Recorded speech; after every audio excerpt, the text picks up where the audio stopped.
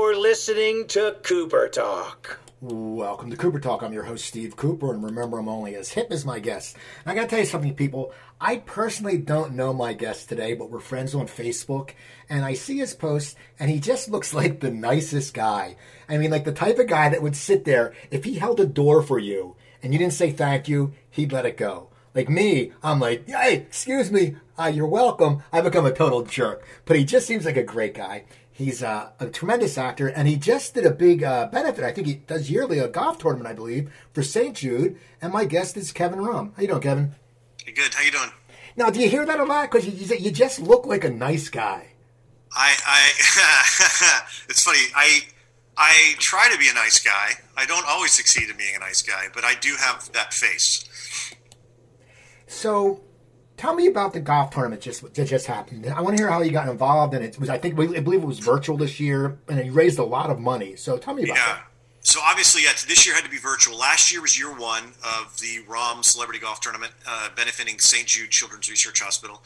I got involved. My buddy Patrick Warburton, who is putty on Seinfeld and does all the commercials, and he has his own shows. Lemony Snicket, he's prolific. We did a pilot together 20 years ago that no one ever saw. And so we've been friends for a long time, but he's been doing a charity tournament for St. Jude golf tournament for 10 years now, and I've been going for 6 years. And the guy who runs it, his name is Clark Rainey, and he called me about 2 years ago and said, okay, we want to do an East Coast version of this. We want you to be the namesake. And I said, okay. And obviously everyone else up to R and his Rolodex had passed, and so I said I would do it. And so last year was year one. The goal was to raise $500,000. That was Clark's goal. My personal goal was that none of my friends got arrested in Florida. And we ended up raising $700,000 year one, and no one was arrested in Florida. So it was a huge success. And then we were really excited to try to get to $1 million this year down there. And we pushed it. Normally it's in May, end of May. Then we pushed it to September, hoping things would be better by then. And obviously they weren't. So the thing about the golf tournament is it's 3 nights of music and two or 3 days of golf. So it's not just golf. It's more of an event. And so we have a songwriter night where Nashville Hall of Fame songwriters who've written #1 hits tell you the story of writing the song, and then they do an acoustic version of it. And then there's the jam session on Friday night, which is we have Rock and Roll Hall of Famers with one of the best bands in the world called Six Wire, and they perform. They each do like 2 or 3 songs each. And then the Saturday night, there's another jam session, and then they let yahoos like me get up there, and my friends, like we did Beastie Boys last year, and then we did another Beastie Boys song at Patrick's tournament this year. And so it's just a party for 3 or 4 days, and either in St. Augustine for my tournament and Palm Springs for Patrick's, and it's all to raise money for St. Jude Children's Research Hospital. So now, how do this year? So your question was this year we did the 2 nights of music online virtually for free, and then just asked for donations, and we ended up raising $511,000 or $12,000. Yeah. Now, how do you find the musicians? Do you do it personally? Do you reach out, or do you have something that works? I mean, you've been in the business for a long time, so I'm sure you have your actor friends, and so that way you can probably just say, "Hey, give me a solid." But how do you work with getting the musicians? I believe Alice Cooper was on this year. Alice Cooper was on this year, so I do not have Alice Cooper's phone number, so I did not. It was not me. That was so the Kerr Rainey group. They do concerts like corporate retreat stuff. So like if your corporation wants Alice Cooper to come play, they hire Six Wire and Alice Cooper, and they come do 10 songs, and they pay them a lot of money. And so they work with all these musicians all the time, and they're the ones who started getting them to come to Patrick's tournament 10 years ago.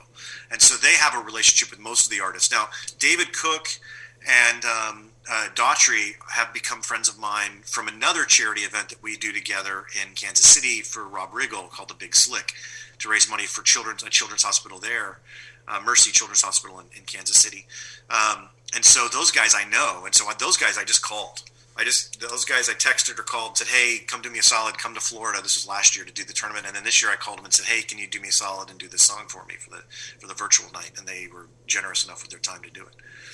Now, what made you become so much into charity? Because, a lot of people sit there and they say, oh, I'm going to donate. And you know how it is. And then people are full of crap and they don't ever do anything. And you see it, and on social media, they'll be like, oh, yeah, and nothing. What made you become get into it when you did, and what has made you stay with it, and then even to branch out more into doing your own?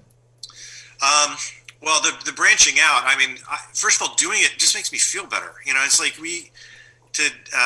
it's kind of a selfish act on my part, because you take your ego out of the mix for a little bit, and it's not about you, and it's about you're there to serve a greater purpose, a purpose greater than yourself.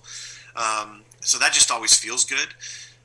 Honestly, for most of the stuff I do is fun. I mean, like, I love to play golf. And so anytime I can go play golf at a new place and it helps people, I mean, that's a win-win for everyone. So, like, I play in George Lopez's tournament every year. There's SAG-AFTRA has a charity golf tournament. So part for me was golf related, that I would go get to play in these charity golf tournaments. And then that's how I got, into Patrick's tournament, was through the golf. And then you learn about the hospital, or you learn about the charity, and some of them stick with you. You're always doing good, but some of them stick.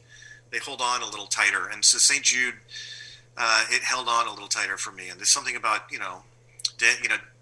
Danny Thomas was quoted as saying that, his mantra was, "No child should die in the dawn of life." And that's just, I feel like it's not a bad mantra to have, the fact that you're trying to help kids, who are innocent. But I'm lucky that Clark, who runs Patrick's tournament, and I became friends, and we started playing in tournaments together, separate from charity stuff. And then it was his idea that my name was on this tournament, so I owe that to him. And it was daunting. I was nervous. I was like, I'm not. Patrick's a celebrity. I feel like some people know who I am. You might recognize me from something, but like, I'm not a name by any means. Like, you don't see my name and go, "Oh, we got to go because that's so and so." And so it's just, I'm relying on my more famous friends to show up to be the people playing in the golf tournament, which I'm lucky they have so far. So as an actor, you've worked constantly for a long time. How are you dealing with Corona? I'm getting different things from different actors. Some are saying, "Hey man, we dig the self-tape." Some are saying, "I miss the room." And it's always divided. Like, either people hate the self-tape or they like it. How are you doing it? And do you even audition anymore, or do you pretty much get offers? I do audition still. I very rarely get a straight offer. I have mixed feelings about it. The thing I like about the self-tape is that I can do it on my own time. In other words, it doesn't have to be tomorrow at 4. It just has to be in by tomorrow at 4. So I can, if I can try it, and if I watch it, don't like it, I can do it again before they see it. I'm lucky that my wife, who has nothing to do with this industry, is a really good reader. And like, my manager is constantly complimenting her reading with me, and I'm like, what? This is about me right now. She already has her thing. She's a doctor. She's fine, but she's a damn good reader, and it's really annoying and also beneficial. I like being in the room, though. I'm better in the room. I like to feed off their energy. I like to feed off. I like to talk to them before and after. I usually have a lot of questions. The thing I don't like about the self-tape is that that's one version. I feel like I can give you another version if you tell me what you're looking for, or if you go, "Hey, we like that, but hey, we were thinking more this way." And I'm like, I love that play. I love to try something new in the room.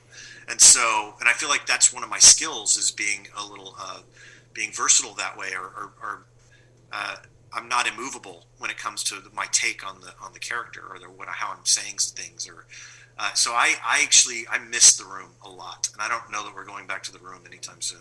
It is crazy when you think about it. Even just like sets now, I had someone on, I had Brooke Smith on, who's shooting a show in Vancouver, and she said, you go up there and you got to quarantine for 2 weeks. But then I know someone who lost the guest star role because they didn't want to say, "You quarantine, we don't want to pay for your quarantine. We'll use someone local." I mean, it's just it's a weird time. I mean, where do you see the industry going in the next 6 months to a year?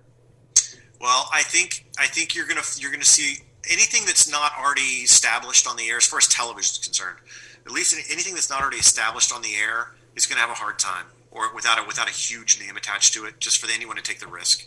You're going to see a lot of things shot differently, I feel. There's going to be less crowd, no crowd scenes, there's no big party scenes, a lot of one-on-one scenes from across the room, a lot of long lenses. it'll be interesting to see how everyone, like, like obviously a show like Grey's Anatomy can play into it. They're at a hospital, so everybody's wearing a mask. That makes sense. Same with Superstore, which my buddy Feldman's on. They're gonna lean into it because they're frontline workers. But I feel like it's gonna give everyone. It's gonna make the box smaller to play in, right? Which is can be artistically interesting. Like my buddy John. I did a movie once with my buddy John Pudge, and he wrote a movie based on certain criteria. And so like that kind of frees you in a way. Like, here's the box we're going to play in. We have to have everything in one truck. We're going to shoot in my hometown of Pennsylvania because I can get all the housing for free. And we have these locations. So let's build something. I feel like you're going to see a lot of that where you build off the opportunity you have. We've been trying to figure out how to do it where you get a script.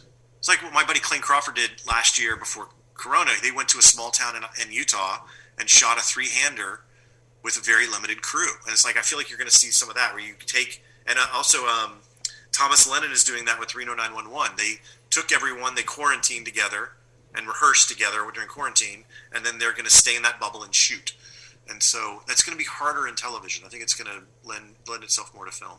Now, do you think, and I guess this is just from it's your profession, but if you were to do a show and you weren't to wear masks, I don't think the people who watch it would be too pissed off. Like the character like Superstore, if they didn't have masks, I think people would be okay with it because it's like it's still an escape. It's still TV. There's that blur. Right. What do you think? I mean, do you think people? Well, I think. Look, you're gonna. I feel like at this day and age, you're gonna piss off one side or the other either way.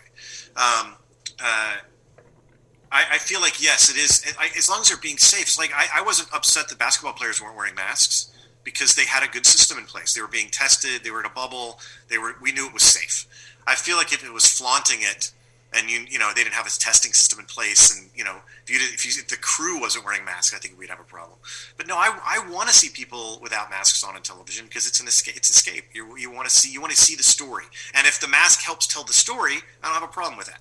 I remember I was on Judging Amy years ago, and my character was a doctor, and we were doing a scene where I had to do a surgical procedure in the operating room for the first time, and they wouldn't let me wear a mask. And I was so mad. I was like, they're like, we want to see your face. I'm like, do you not watch ER?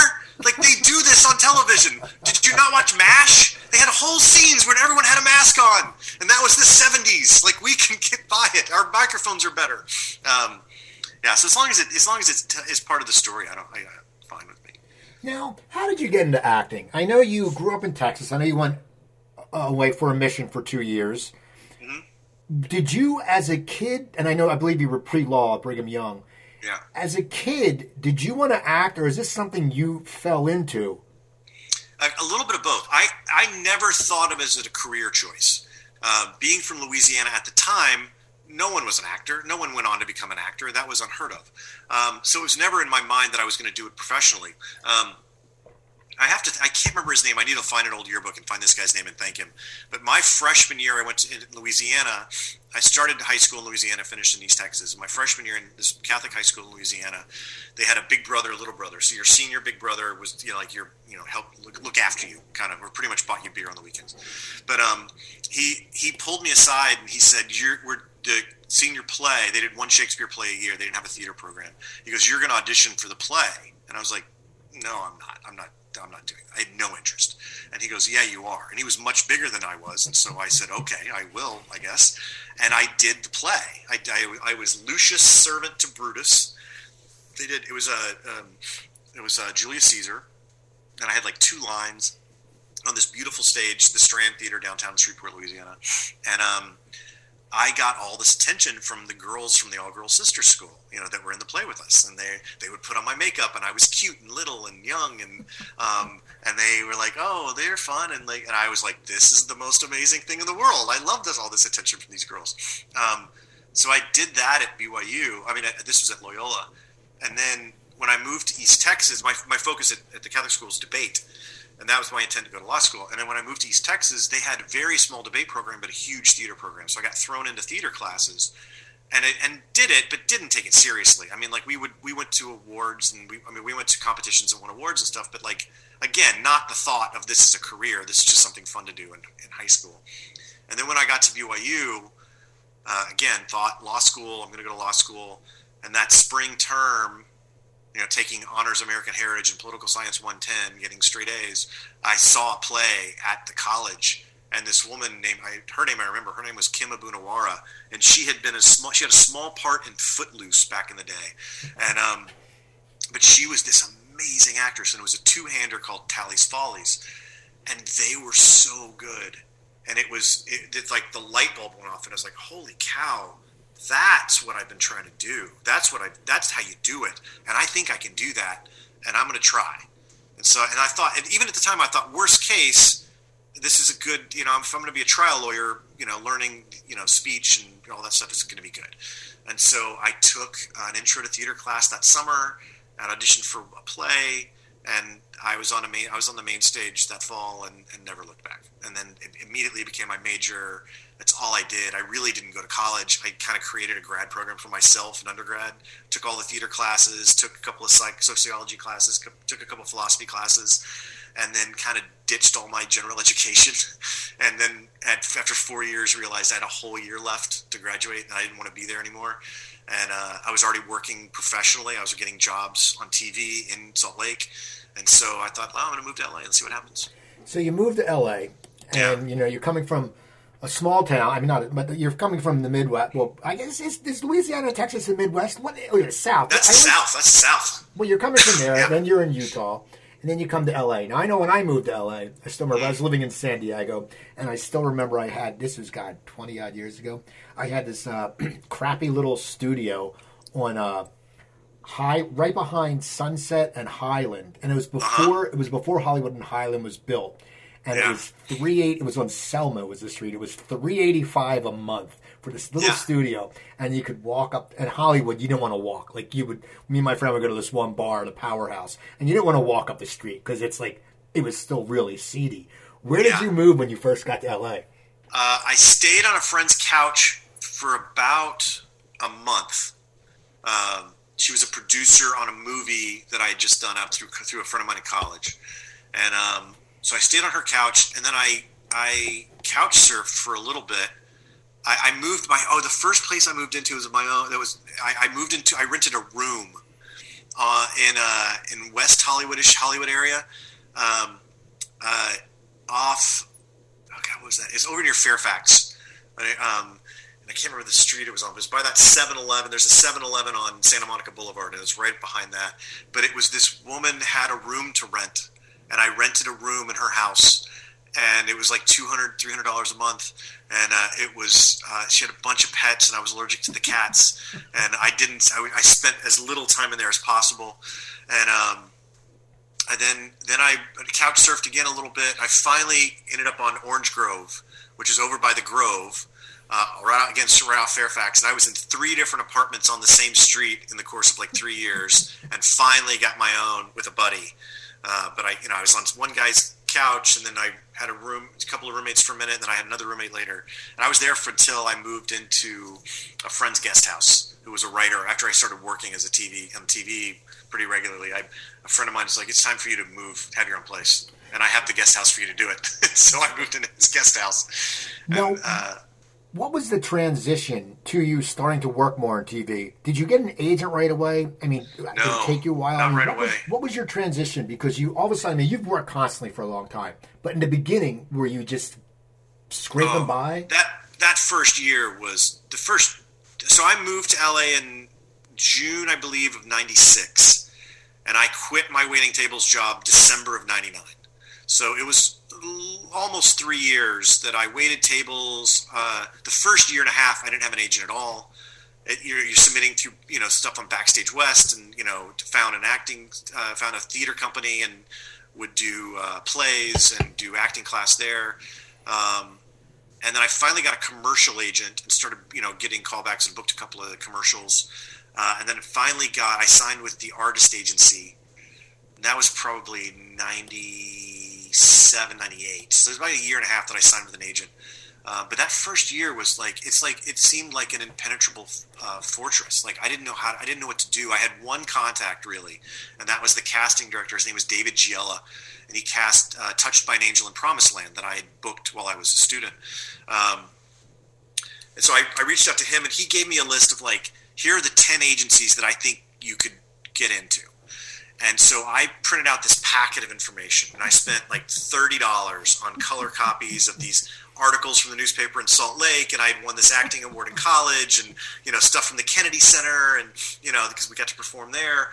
And it's this 20-page packet, and with my resume, and like I sent it to 20 different agents, and 3 of them called me. One of them called. It was the assistant. He was like, "Hey man, I feel bad throwing this away. You spent a lot of time on this. Will you come pick it up?" I'm like, "Dude." And then 2 of the other ones, I got meetings with, and when I talked to them, I was like, "Okay, so just for my information for the future, what about the packet? Like, what sparked your interest in me?" And they're like, "What packet?" I'm like, "The packet." And they're like, "Oh, the thing you sent. We saw David Giella's name on it. That's why we called you." And I'm like, "Oh man, I wasted $100 at Kinko's on color copies of this stuff." It's so stupid. And then the artist agency signed me, and they had like Tom Selleck and Betty White, and then a bunch of young people. You know what I mean? They had some really established older actors, and then like a bunch of us that were trying to break in. And so a couple of guest spots here and there, Silk Stockings, and Deep Space Nine, Star Trek, and then I booked a pilot, and then did a pilot and 3 episodes of a show, got canceled, and then another pilot that won in 1 year, and then I was off to the races. What was I always talk to actors who they talk about and you do it the same way. Like they do it very nonchalant. Like I booked a pilot. Some people have been in tons. Like I booked a pilot. But what people don't understand is so many like that's like the goal. And you talk to certain actors who have done like 15 pilots. And they sit there. Now when you book that pilot, what is going through your mind? You're a younger guy. Are you sitting there going, if this gets picked up, my life's changed? Do you think about that? I mean, does that get into your absolutely, head? Absolutely. You have to say, first of all, so the way the pilot system works is my first one's an interesting story. Allison Jones was casting it, who I love, and it was for Mitch Hurwitz, who went on to do Arrested Development. And it was kind of a baby version of Arrested Development. Joe Kleberg played my mom, and Jeffrey Tambor played my dad. But when I went in to read, I was no one. Like I barely had a resume. I had tape. I was SAG eligible, but they didn't know who I was. I hadn't done anything in LA. And I went in to read for it, and they'll read 200, 300, 400 people for one role, especially if they can't find the thing or nobody's signing on for it. So I went in to read for her, and she was like, "That's great." And about 3 weeks later, they called me. They want you to go back in, and I went back in and read for her. And they're like, "Okay, that's great." And I went in once a month for 6 months for that show. Once a month for 6 months, they'd call me back in, and I would go do it again. And they're like, "That's great. That's amazing. Thank you so much." And I guarantee you, as soon as I walked into the room, like, "That was awesome. Who do we have next?" Because I'm no one. It's the lead of the show. And they finally had me come in and test for it. Now, when you test, they've narrowed it down to like 3 people. And all 3 of you have to sign a contract. And so right before you go into the room with all the executives from the network and the writers of the show and all those people, you sign a document that shows you how much they're going to pay you per episode, which, was more money than my mom was making per year as a nurse, and I was going to make that every week. And so you start to see, I had student loan debt, and I'm still waiting tables, and I needed to make my shifts, make sure I make my rent. And it's like, that's life-changing, potential. And absolutely, a couple of times it got in my head, and a couple of auditions for tests for pilots I blew because I needed the money, and I started thinking about that as opposed to the character or what I was going to do in the room. But luckily that one I booked. I got that one, and I've done a bunch that didn't go, but that one went a little bit and put me on the map at least, which got me in the room for other things. How do you sit there mentally when not now, but back then? You said you booked a bunch of different pilots. How do you mentally get prepared for the letdown in case it doesn't happen? It took me a long time to create a process for myself that works. What I do now is, my goal is to do my best version in that room. And then I try to create a system in my head where it doesn't matter if I get the job. I'm happy if I did my best work in the room, because I think of it more now as they're making a soup or a stew, and some stews need cardamom, some stews need a little salt, like a hot sauce. Some stews need a little more salt, and these are the spices that I bring to the table. So I'm going to show you what I think I can do with this role, and if that helps your stew, then we're golden. And if not, that's cool. You find the right spice for your stew. But for me, I always plan something that right after the audition and the next day. So like I always plan I either set up a round of golf with my buddies, or I make dinner plans at a nice restaurant, or I plan a date to go see a movie with my wife. But something that I look forward to other than that. That is, whether even just going to have a drink with a friend I haven't seen for a while. I always have something to go do afterwards, so I'm not thinking about it. And then I try to leave it there. I try to leave it in the room. And sometimes I'm better at that than other times. Sometimes I really want the part and I don't get it, and it's bumming. But it always sucks. I mean, it's never fun to not get the job. But sometimes you're like, whatever. Now, Jesse, that was your first. That was the first one that went. Yeah, okay. That lasted. And now, what was that like when you sat there, finally, it's something lasted, you got that call that said, hey, this show's picked up. How do you change? I mean, because all of a sudden, you're going to have some cash in your pocket. You know where you're going to work. You don't have to deal with auditions. And I think sometimes people miss that. Like, you get in that grind where all of a sudden it's like, well, wait a second. I don't have to audition. I can just come to work. I have my own trailer. I'm getting paid whatever money. What is that like? How do you get used to that, and how do you get away from missing that grind? I don't miss the grind. I love working. I love to audition in the sense that I love to get a new script and work on it and then go try to do something with it with the people in the room. But the thing for me on Jesse was learning how to manage my time. On a sitcom, especially a multi-camera sitcom, you work very little hours. It's like maybe 30 hours a week that you're working. And if it's become successful, it's less. It's like 20, 25 hours a week. So then it's about staying sane in all of the downtime because you're not grinding anymore. I don't have to get to class to work on this scene for this audition tomorrow. I don't have to go wait tables. I don't have to get my laundry done now because I have 3 shifts, all weekend. Then it's about finding I had my buddy John Putch again gave me 2 really good pieces of advice early on, and they were find a hobby, preferably one that takes you outside, something you can go do. And so I picked golf, and so that's something that takes me outside. I'm getting some exercise. I'm outdoors. I'm in the sun, and it can take 5 hours. So that's something that can eat time. The other thing was keep your overhead low.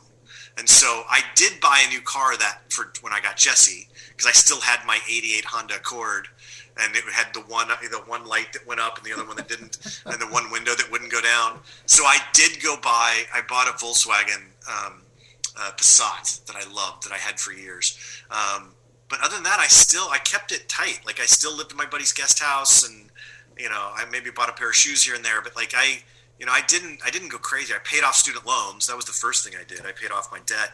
But for me, it was finding what to do with all the free time without going crazy. Well, so after you leave Jesse, you end up on Judging Amy. Yes. Okay, now, which you're going... By the way, so you just did what I did, though. You did what I did about I Booked a Pilot. That was a long span in between for me. It's like, in retrospect, I went from Jesse to Judging Amy. But there was like a year and a half where I didn't really work a lot. Like, I luckily booked 2 commercials, and one of them ran for a year. And so I kind of lived off that money for a year. But there was a lot of downtime where I started thinking, what am I going to do? Am I ever going to work again? Should I go back to school? I started doing therapy, and my buddy was in therapy, and so we would psychoanalyze each other. And then we thought, well, maybe we should do this. Maybe we should go back to school and become a therapist. And then I realized, I enjoy doing it with you, but if it's someone I don't know that I don't like, there's no way I could do this. I don't care how much you're paying me. There was a lot of what am I going to do with my life? I did a lot of plays in the downtime. But then, I did book Judging Amy. What was the commercial for that ran for a while? It was a Volkswagen commercial, ironically. It was a Jetta commercial that was a Super Bowl ad that year. That was kind of like The Graduate, where you see the girl getting ready, and then you see me in the Volkswagen trying to looks like I'm trying to get to the wedding on time, and then you see me pull up. You know, I'm stuck behind a train, stuck behind a car, passing a trailer. Her dad looking at his watch, blah, blah, blah. And then you get to me pulling up to the church, running in, and you realize I'm breaking up the wedding. Like, she's up there with another guy, and I'm there. Like, hey. So that was the Volkswagen. So it's called Big Day, I think was the name of they had. But it ran for like a year and a half. And so, like, every 12 weeks, I would get a nice little check in the mail that would pay my rent and make sure my phone was stayed on. Now, Judging Amy, you're going from a sitcom to a drama. You're a trained actor, I know that, but it has to be weird because the shows are longer. You're not in front of an audience. You're more hours on set. Yeah. What? How did you get used to that? And was it something that you were very excited for? Not because of getting work, of course, you're going to be excited, but because you get a chance. And Amy Brenneman's a great actor, so it was like, and Tyne Daly for that matter. So what was it like when you went on set? Were you intimidated at all, or were you like, I'm ready to go? I was not intimidated on that set, and I was intimidated by Tyne, just because she is such a presence in real life. She's such a presence. So I didn't see I love comedy and would love to do another sitcom. But the funny thing about LA is they only see you as the last thing you did. So like the joke was after Jesse, when I would go read for dramas, they're like, but can he do drama? And then after Judging Amy, I would go read for seconds, but can he do a sitcom? You know, so it's like whatever. Just give me a chance in the room. I was lucky; they really took care of me. First of all, The Secret is Barbara Hall, who created that show, and then created Madam Secretary. She's secretly a comedy writer. Like, even though she's writing dramas and there's intense stuff that happens, like, she loves comedy and writes comedy in her scripts. And so one of the reasons I got that job is because I got her comedy. And, like, I could do it without being sitcom-ish. But my first day on that set was almost like doing a one-act play. It was a 9-page scene with just Tyne Daly and I in a hotel room. And so we shot it, like, we rehearsed it like a play in the morning. Like, the director, Renee... And I always mispronounce his last name. He was on Star Trek. Renee, it starts with an A. Yeah, but you just, I know you're. You know, I'm so sorry. I'm mispronouncing. I'll destroy his name. It's Aubergeon. Yeah, I can't figure out how to say it. He was a great actor. He was an amazing director as well. But he really took care of me that first day, where Tyne and I showed up, and for the first 2 hours, it was just Tyne and him and I in the room. And we rehearsed it like a play. We used the space, we'd move around, and then we sectioned it off depending on where we would be in the room, and we shot it then like a TV show. So she gave me a lot of confidence that day that I belonged there. And so obviously I was crazy nervous to go have this 9-page all-day scene with Tyne Daly, but by the end of the day, I felt like, I deserve to be here. I belong here. And then it was about managing time, because your schedule is very different on a drama, where on Monday you could be there at 5 a.m, and on Friday they could call you in at 5 p.m. to start, depending on their schedule, depending on if you're shooting outside or nighttime, daytime, and all that stuff.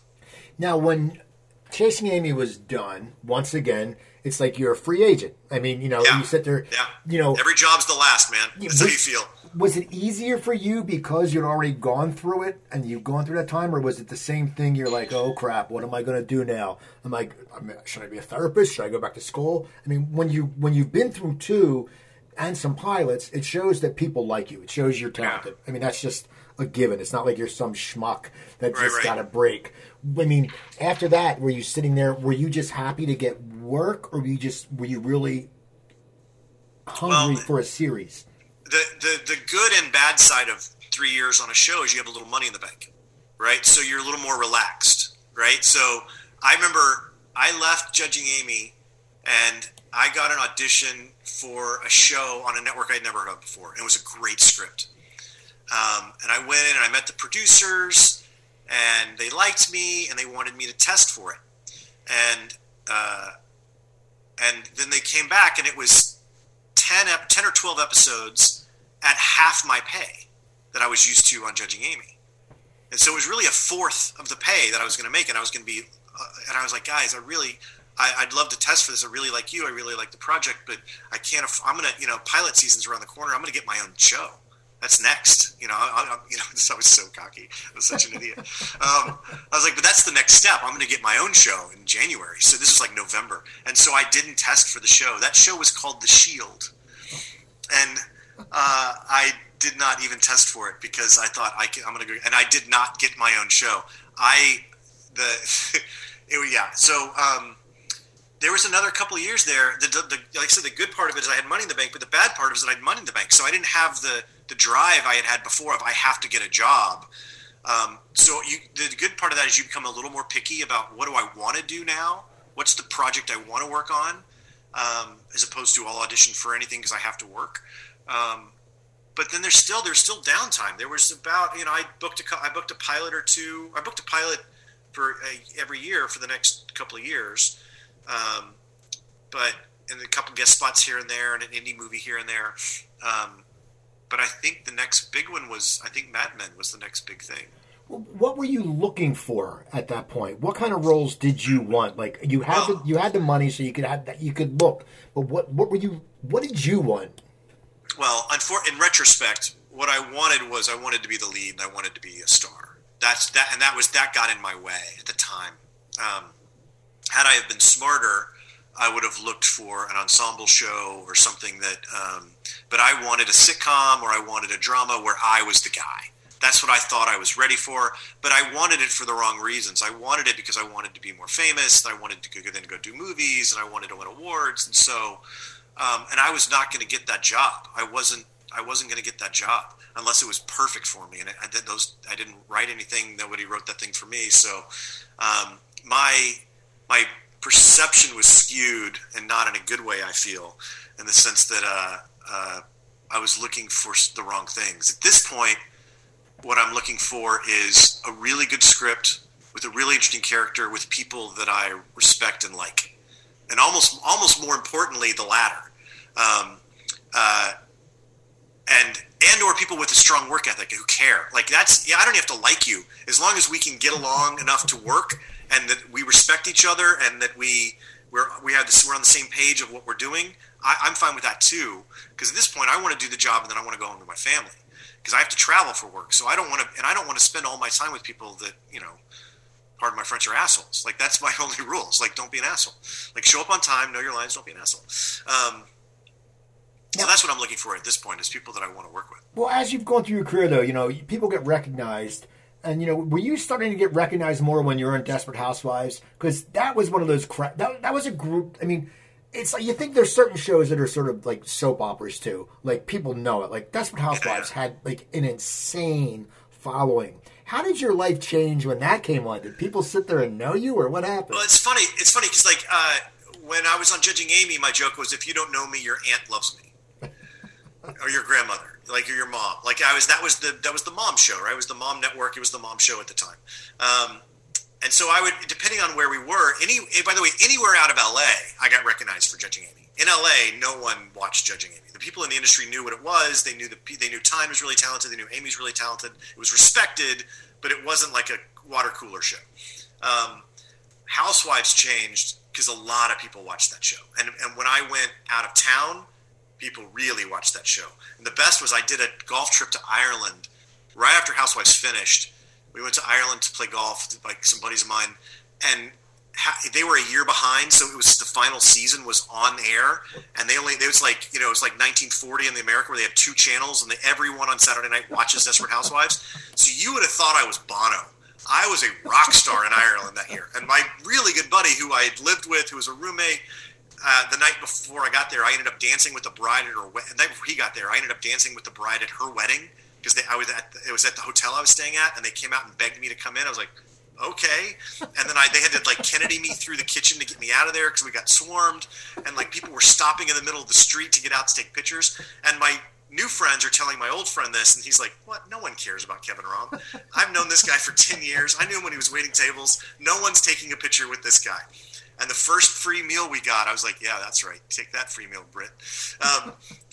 It was nice for that week, but that would be daunting to live with full time. And it's funny at this point, anyone who's under 25, I guarantee you they're going to recognize me from Friends because they're all binge watching that. And if it's at the Mac store, it's going to be Mad Men. If it's just so it depends on where I am of who. But even at this point, I always get people looking across the room like, I know that guy. How do I know that guy? Did he go to high school with me? Is he from here? Have we worked together?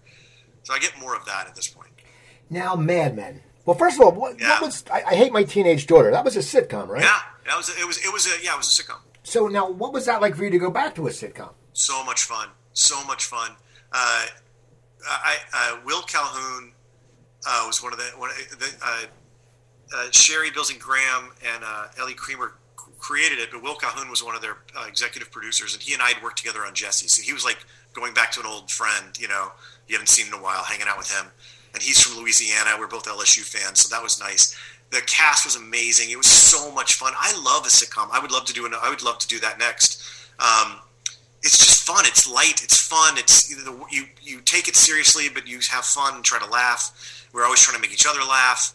I really enjoyed it. They were very kind to me because I had already done a couple of episodes of Mad Men when I booked that, but I was a guest, and they were very generous to let me go do a couple of episodes while I was under contract with them. And then, of course, that was the first time in my career that I was okay with the show getting canceled, because I had already been told that if that show gets canceled, they want to make you a regular on Mad Men. And obviously, you want to be a regular on Mad Men. As much as I love a sitcom, I wanted to be a regular on Mad Men, even though the sitcom paid better. What was your process in getting Mad Men? Was it a lot? Was it? Because it's a great show, and and it's funny is people, and it's one of those things that now, due to the COVID, people are really binge watching it. They never watched Mad Men. I remember someone said, "Oh, I just started watching Breaking Bad." A good friend, I'm like, "Dude," I said, "Oh, I forgot. You grew up here. What, you didn't watch Breaking Bad." But what was your process for getting Mad Men? Now, what season did you go on? I believe it was 4. So it was already season 4's. It was already acclaimed. It was. Oh yeah, it was. They had won every award. It was a huge hit. It was the show. Now, the irony of Mad Men is everyone in LA watched it, but it was not a lot of people outside of it was a small number of people compared to a network show that watched it. They're getting like less than 1 million people viewing every weekend, but it was so in the zeitgeist. So it was literally my agent called me and said, "Hey, we have an audition for you for Mad Men.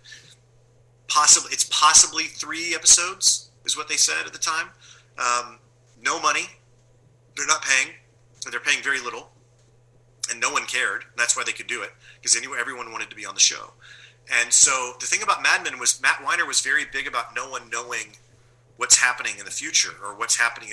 There was no photos, no tweeting or Facebooking of any of the information. It was all top secret. You couldn't get the whole script. You had to go sit in a room and read it and give it back to them. What they did in the auditions is they changed the names of the characters in the sides.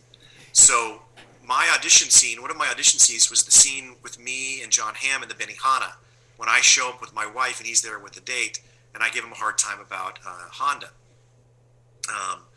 And in the sides, they had changed his name. They hadn't changed my name, but they changed his name. So you don't know. You kind of have to figure out who you're talking to. And I guessed correctly that it was Draper. And so I feel like half the people that read probably just didn't have all the information. I just got lucky with my guess. But it was, I went in and there were probably 20 other guys there reading for Ted Chaw, and you recognized 15 of them. People you either knew their name or definitely knew their face from TV. And I read in front of Matt, and he gave me a note, and I did it again. He goes, "Okay, that's great." I said, "Okay, thanks." And I left, and then they called me like the next day, and I booked it. And that was nerve-wracking. Showing up on that set was a little nerve-wracking, but luckily I had worked with Slattery on Housewives, and I had worked with Jay Ferguson on Judging Amy. So there were 2 faces in the room that were friendly, familiar faces. And Slattery is he's such a good guy. He's like, "Hey, Rom, come here, meet John, meet Lizzie. You already know Matt." He's like, introduced me to everyone, made me feel welcome at the table read. And then Jay and I glommed onto each other because it was both of our first episodes on this huge show. And, both of us wanted to be there and excited to be there. And so it was just, it was so much fun. It was so exciting. Now, when did you find out? Well, if your show was canceled, you would become a regular. But when did you know? Because you said it may have been 3 episodes, but then it ended up being more. When did you know that they had an inkling to develop your character more? And was it something? Because as you said, it's a very private show, so you probably don't know really which direction it's going. But when did you know that you were going to sit there and be someone who's like, okay, Ted, you're a regular? There was the scene. I was still a guest. There's a scene at the end of season 5, I believe, because I think I became a regular season 6. At the end of season 5, there's a scene with Elizabeth Moss and she's now come to work for. Once I try to get her to work for me, and she says yes, I have a good idea. Like, okay, she's one of the leads, so they need me to show up periodically, right? If I'm her boss, that's good news. That's good news for me. But then there was a scene where it was toward the end of the season. And it's New Year's Eve. I'm in a tux, and she's working late. And I walk by her office before I go to this party, and she's looking at footage from this commercial, and she wants me to look at it. And we're both looking at it closely together. And the director was like, "When you look up at each other, just look at each other longer." And we're like, "What? What does that even mean? I don't understand why you'd want us to do that." And he was like, and then it dawned on us, oh, they're setting something up for a relationship. And then I was like, yes. Yes, Rom stays on the show. Rom stays on the show. Now, when the show ended, of course, when you're off, you have to go find more work. But what is it like when you sit there? As I always say, it's like you went in as like a rookie going into it's like I always compare it to like playing for the Yankees back in the day. Like you're all of a sudden you're sitting there and you look next to you and there's Jeter. Okay. Yeah. And then all of a sudden you've won World Series. Now it's done.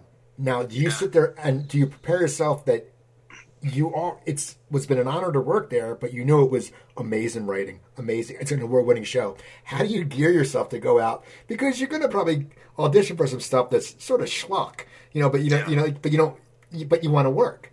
Yeah. Well, luckily for me, right as we finished Mad Men, we had already moved to. My wife and I had already moved to Sacramento that last season of Mad Men for her job, and so. This was going to be the first year I wasn't in LA, that I didn't have a job, that I wasn't living in LA and don't have a job. And luckily we got pregnant. And so my daughter was born in September. And so we had moved into a new house in Sacramento. We'd sold the house in LA, bought a house in Sacramento. We were getting the baby room ready and baby's coming. And so my focus was on that. And I literally called my agent and manager and I was like, okay, look, my daughter's due in September. Let's don't call me for the rest of the year. Just give me the next couple of months to be at home, to be a dad, and then I'll be ready for pilot season in January, February.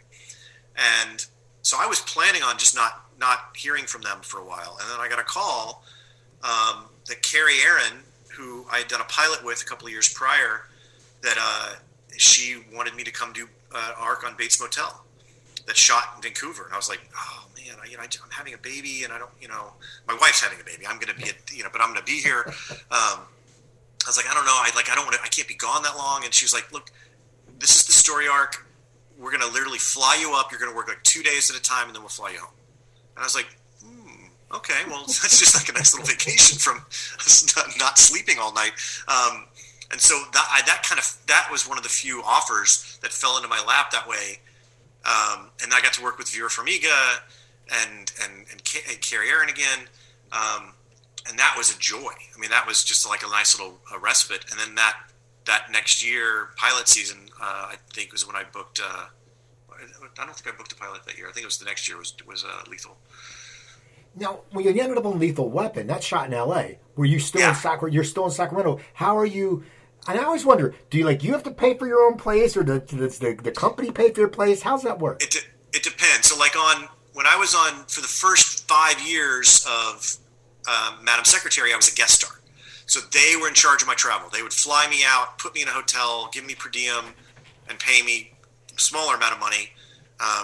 Sometimes less than they were spending on my hotel and my airfare. But so that they're in charge. Once you become a series regular, they give you there's a fee that it needs to go up, but it needs to be prorated depending on where you're going. But they give you a moving stipend, and then you're local. Then it's up to you.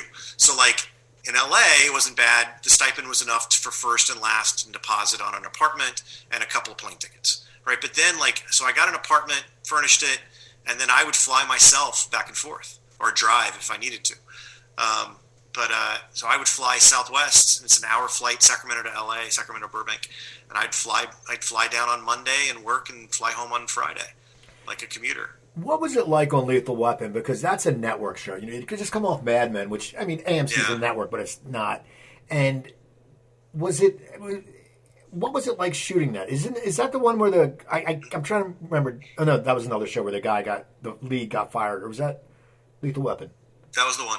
Okay, I wasn't sure. Now, what is that like? I mean, can you feel? I mean, I don't know if you can talk about it, but can you feel animosity? Can you feel the set? Because Mad Men, I'm sure, ran like a smooth machine. I'm sure on the other shows you did too.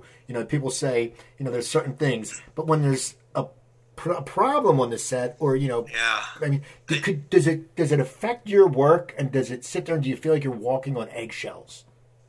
Yes and no. You definitely felt it. There were days when it was great. There were days when it was lovely. Like shooting the pilot was fun. Like we were all getting along. The first 3 or 4 episodes was great. It wasn't until it was like episode 4 or 5 of season 1 is when it turned. And I'm still not sure exactly what happened and why it turned that way. But I know those guys didn't get along at all. Klain had just come off an AMC show, and so he was used to working in that format. I had just come off an AMC show. I'm used to working that way. But I can work I feel like I can work in any environment. I prefer the environment where it's structured and this is we're all on the same page and this is what we're doing. But it was a definite mind shift. It was also, you can't take the time on that show that they took on Mad Men because you have to take the time on the stunts.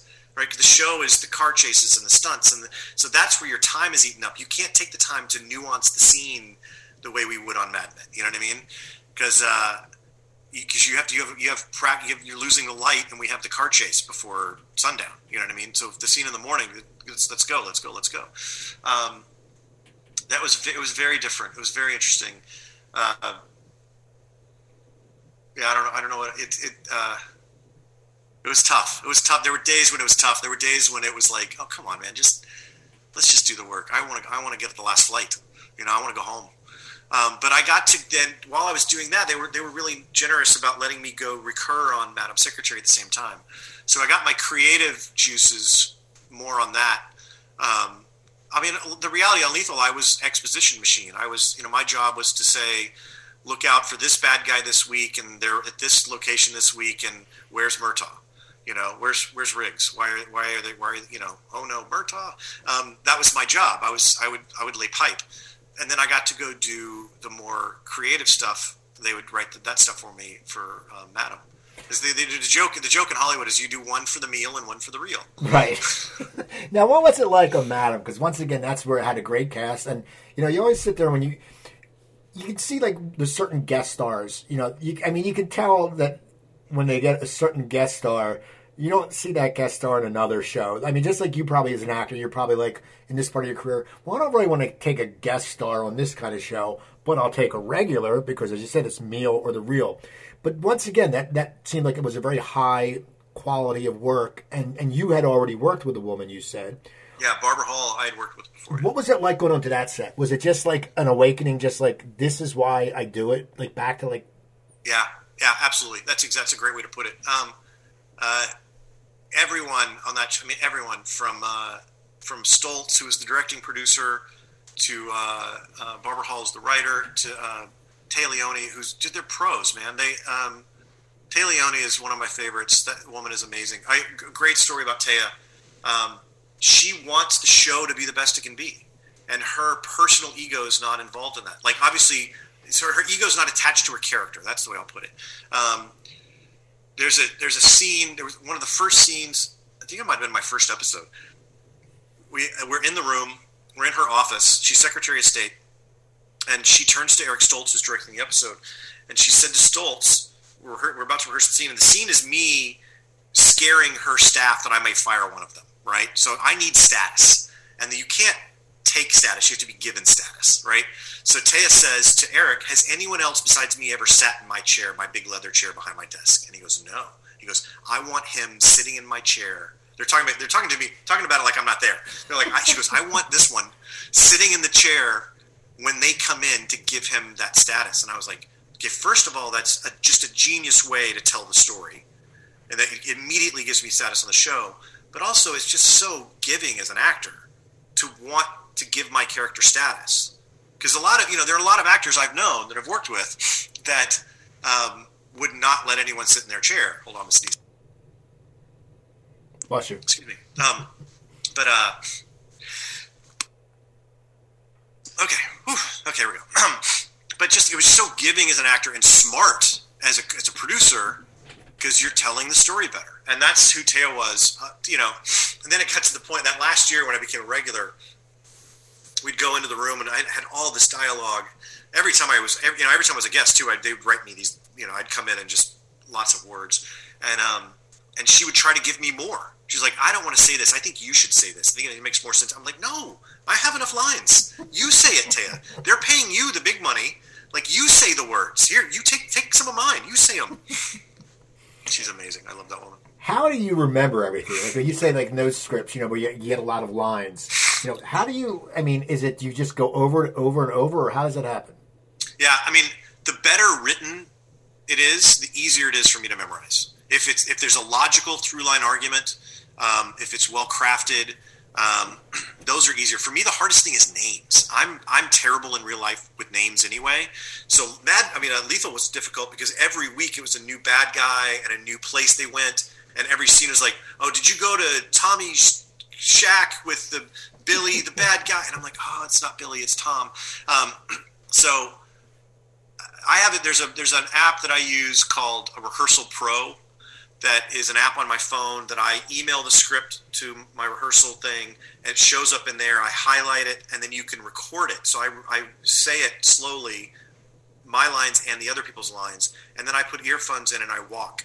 And I just walk and listen to the scene over and over and over and over and over and over. Because it's like the same way you learn lyrics to a song. If you hear the song enough, you learn the lyrics. They just kind of stick in your head.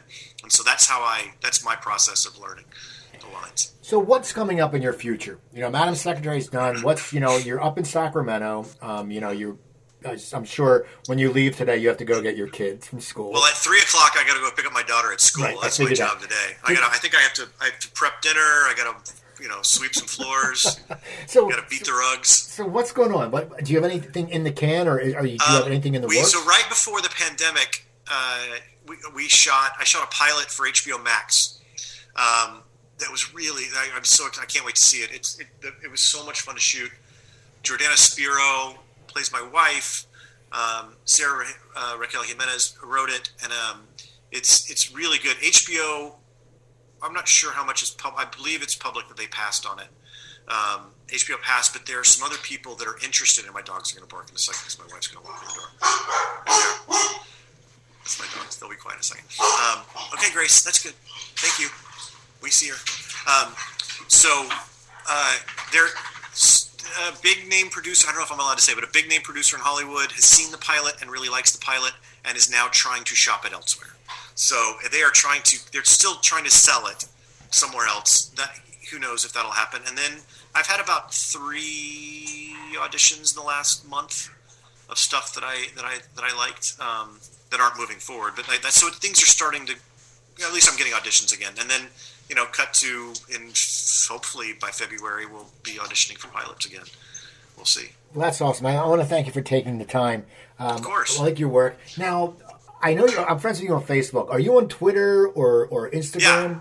Yeah, I'm on Twitter. And by the way, I'm sorry, I don't know how long ago you sent me the message on Facebook. I got rid of Facebook Messenger on my phone like a year ago. And so the only time I see messages on Facebook is when I open it on my computer, which is very rare. And so I don't know, I just randomly opened it the other day and saw your message, like, yeah, sure, I'll do that. So I apologize it took so long to get back to you. That was not intentional. I sent you one like a year ago, and what I do is when I query guests, I give them like 6 months. I could, and then I just sat there, and for some reason I said, I think I kept saw your post about the golf tournament, so I sent it to you, and then you got right back, and I was like, cool.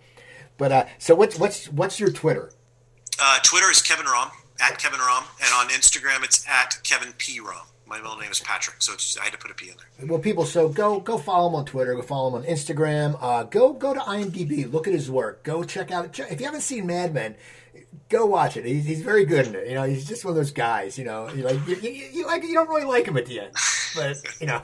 And then check out theromgolf.org. That's all the information for our tournament in Florida. Okay, so people check that out because he's doing great work with charity. Go give to your favorite charity. So follow him. Follow me on Twitter. I'm at Cooper Talk. Instagram at Cooper Talk 1. Go to my website, coopertalk.net. There's over 800 episodes. You can also email me, cooper@coopertalk.net. So remember, I'm Steve Cooper. I'm only as hip as my guests. Don't forget, drink your water, eat your vegetables, take your vitamins, and I'll talk to you next time.